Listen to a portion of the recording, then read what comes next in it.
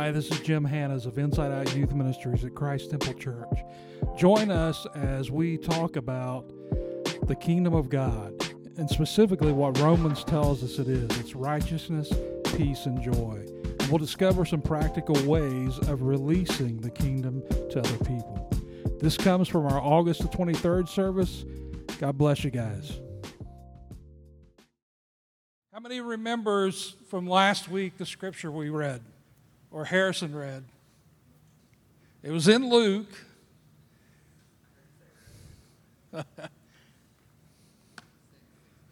Luke 16. 24? No. Start doing this. 1, 2, 3, 4, 5, 6, 7, 8, 9, 10, 11, 12. 16. You weren't here. I'll give you that. So this is a scripture we talked about. Who wants to read it? Who wants to read? Chad, you want to read? The law and the prophets were until John. Since then, the good news of the kingdom of God is preached, and everyone forces his way into it. Just to kind of recap from last week, we're talking about the kingdom of God. And up until the time of John, the law and the prophets was preached.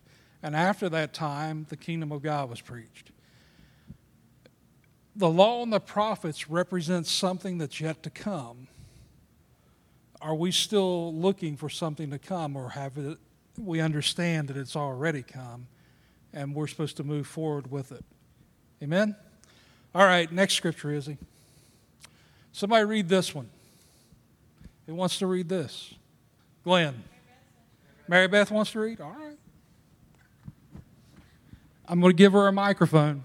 Romans 14:17. For the kingdom of God is not a matter of eating and drinking, but of righteousness and peace and joy in the Holy Spirit. So, what is the kingdom of God? It's righteousness, it's peace, and it's joy in the Holy Ghost. Where's the kingdom of God at? It's in you. It lives inside of you. It resides there. You walk with Christ in the kingdom every day that you take a step. But what is righteousness? Who wants to tackle that? What's righteousness?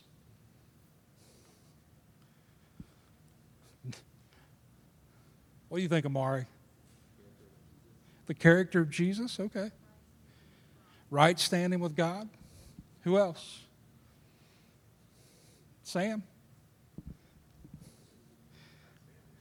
Right standing? All right. Brandon, Mr. Duckman, what do you think? If you weren't here last week, I asked people what was the last thing you sent on social media, and Brandon told me it was a duck. Quack, quack. What do you think? Okay. Perfect. That's fine. All the answers I've been given so far are right. All right? What do you think peace is? Corinna, what do you think peace is? Calm? Okay. Miles? Having confidence? Bella?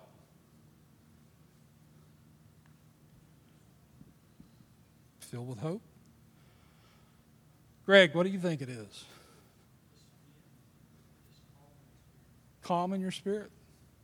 Jay Wild, what do you think it is? Comfort? All right. Arabella, what do you think? At ease? Is that what you said? Very good, yeah. All right. What's joy? An attitude. Yeah. Who wants to go after Mary Beth just answered that? Anybody? It's an attitude. Joy is, yeah. It really is. How can we practically release the kingdom of God? How can we practically release the kingdom of God? Anybody know? Love. Doing things to bring hope to people. Yeah. I'm going to give you an example of what righteousness is. Everybody's saying, you brought Harrison up for this? Yeah, I did. Here's a simple illustration of righteousness and how we can release it into the kingdom, or release the kingdom of God into people, into schools, into neighborhoods, whatever the case may be. It's this: you see something that's wrong and you do something to make it right. How many years were you bullied in school? Where do I start? Just tell me how many years. 4, 5. 4 or 5 years he was bullied in school. Is that right or is that wrong? What would have happened if someone would have stood up and said, that's wrong and we need to make it right? What do you think would have happened? Anybody? You would have released righteousness, because Jesus was about justice, wasn't he? Amen? You would have released righteousness, which is the thing between God and man, but then you would have also released between the two of you peace and joy. Peace and joy. Peace and joy, guys. Simple righteousness. Releasing the kingdom. It's doing the things that are right when you see something wrong. How many of you have seen one of these signs? I'm going to show you in just a second. And somebody standing at a corner or something. If you've seen it, raise your hand. Pretty much everybody in here. Let me ask you a question. Is it right for us to pass somebody who says, I'm hungry, when we have the capabilities of making it right and releasing peace and joy to them? And I know what we say in our mind, because I've been like this, and I'm being very transparent and honest with you. Well, they're just trying to get money. That may be the case, but they say, I'm hungry. Jesus said, you fed me. You fed me. And they said, well, when did we feed you? When I was hungry. When you've done it to the least of these, you've done it to me. You want to release righteousness to people? You see this, what do? Buy them a burger. Buy them something to eat. What happens when you do that? You release peace and joy between you guys. The Bible tells us to seek His righteousness. If we're seeking His righteousness, what do you think He would do in a situation like this? He would give them food. What do you think He would have done in Harrison's case? He'd have stopped the bullying. Yeah, he'd have stepped in. Guys, it's time for us to really begin releasing righteousness, peace, and joy. Amen, Sam? You know, there's a lot of things going on in the world right now. And I'm going to be honest with you, and I'm guilty of this. One of the reasons it's happening is because I haven't released righteousness when I've passed a sign like this. Or I haven't stood up for someone. I posted something on social media last night or the other night. I can't remember what night it was, but just something that was laid on my heart. I read the scripture. It says we're called to be ambassadors. But I think the church has done a really bad job. I'm saying about this myself. I'm not pointing fingers. I think the church has done a real bad job of being ambassadors, but we've done a great job of being prosecutors.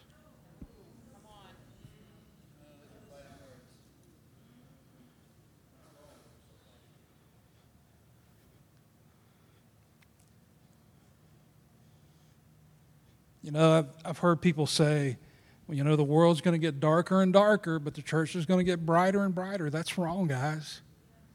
The world should not be getting darker and darker because we're called the light of the world. And if we're hiding in our church buildings and not out there where the people need God and His kingdom, something's wrong.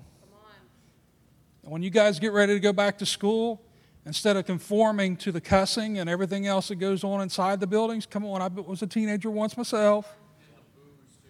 Yeah. Why don't you walk and release the kingdom so that someone can have some peace and joy in their life? The kingdom of God. The kingdom of God. It's righteousness, it's peace, and it's joy. Amen? Solution. We must understand that the kingdom of God is within us to produce change in the sphere of our world.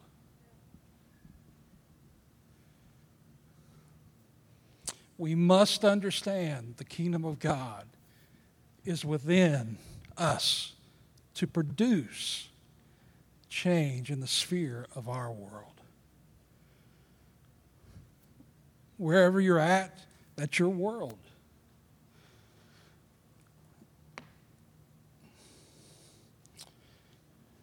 We've got these young guys in our neighborhood who ride four-wheelers, and they ride them on the road. And, you know, we've got some young kids now, and it's our family that lives in the neighborhood. And it was one day I was, you know, just kind of like, God, would you please stop these young men from riding these bikes up and down this street like this. They're crazy. They need you. They're probably drinking and everything else and carrying on. I said, would you help them? And he said, not until you get a better attitude, because you're the one I placed in that area to do it.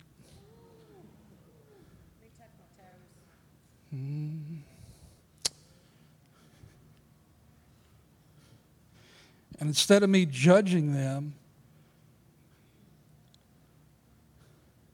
I should be releasing righteousness. Hey guys, I know you love these things. Just slow down a little bit.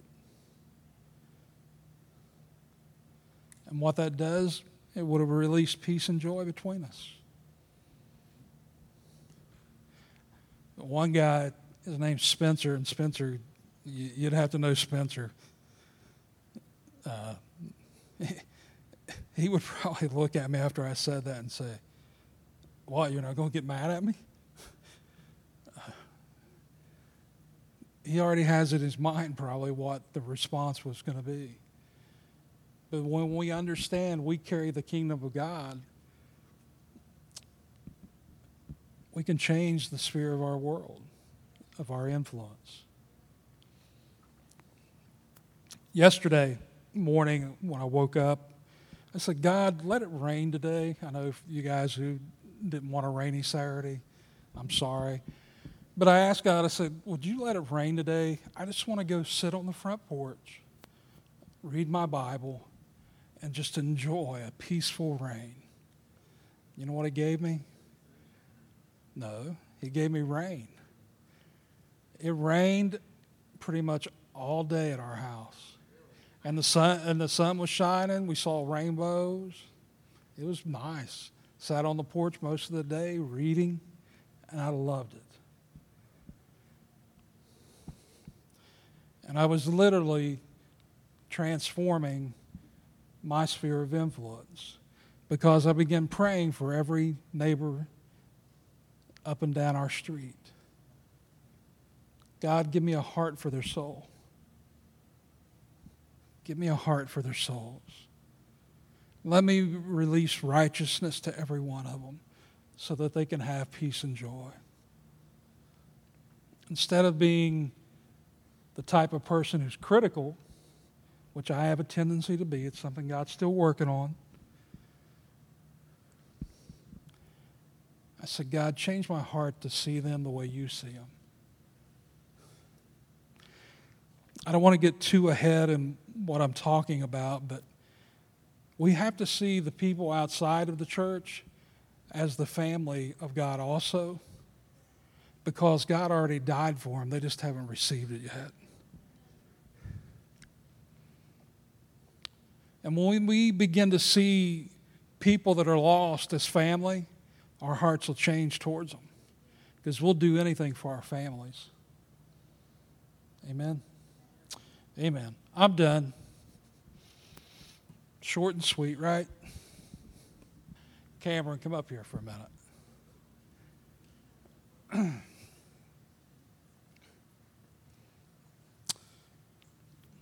This will be Cameron's last Sunday with us. He'll be here Wednesday if schedule works out with him. He'll be sharing Wednesday night. But Cameron's getting ready to go to Orlando to Jesus School. If you don't know what that is, Michael Koulianos, his ministry. Amazing, amazing man of God. Truly amazing. I can't wait to see what Cameron brings back at some of the breaks, and he brings into this house and begins to release it to us. He's going to be going to a place that's going to be seeking Jesus 24/7. And I can only imagine what's going to happen. I'm going to have him pray over you. This will be the last time. He'll do this for a while, but I want him to pray specifically for impartation tonight, that you guys receive everything that God wants for you. And he can share whatever he wants after I'm done. Or, yeah. Let's pray. Whatever you want to do. You want to preach? Go ahead. Yeah, let's just welcome the Holy Spirit and pray. Yeah, Holy Spirit, we welcome you. Your job is to help us see Jesus. You are Jesus on the earth. Holy Spirit, you've come to live inside of us, so we welcome you tonight. We welcome you in this room. We welcome you into our lives. Jesus said, abide in him, because without him we can do nothing, and I believe that's through the Holy Spirit. Holy Spirit's the only way we can see Jesus rightly. Without the Holy Spirit, we are spiritually dead. There's no life. John 6 says the flesh profits nothing, but the Spirit gives life. So, God, we need your Spirit tonight. We need fellowship with your Spirit, God, on the earth to see you. If without your Spirit, it's just religion. We're coming here and we're going through all the motions, but when we're alone, we're dead in our sins and we're living a corrupt life. We need you. Jesus, without your presence, we are nothing. We're no good. So, God, we ask you to send your presence into this room, into our hearts. It says the kingdom of heaven is within you. So I'm asking you right now to let our hearts be aware of your presence right now, that we would turn our affections towards you, Jesus. We honor you. We thank you for dying for us, for living a life we could never live and dying a death that we could never imagine so we could have true life. It says, in your presence is fullness of joy.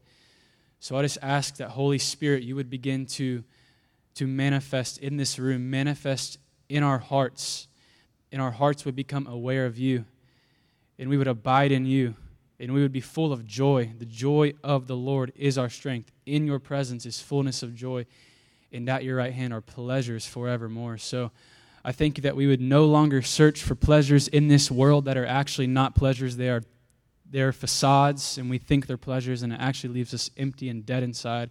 I thank you that we would encounter the real you, the living Jesus, through the Holy Spirit.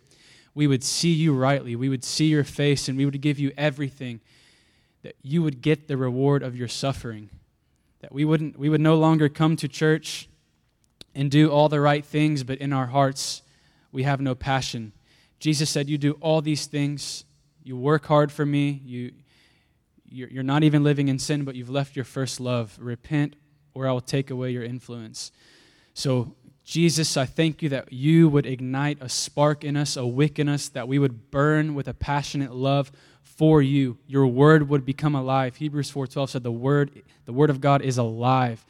Let the word be alive to us. Let us not be, we're called the generation in this youth group. It's called the generation. Let us not be just have the name the generation. Let us actually be a generation that seeks your face. let us actually be a generation that Exodus 33, when Moses says, do not send us if your presence doesn't come, he says right after that, if your presence isn't with us, how will we be distinguished from any other people on the earth?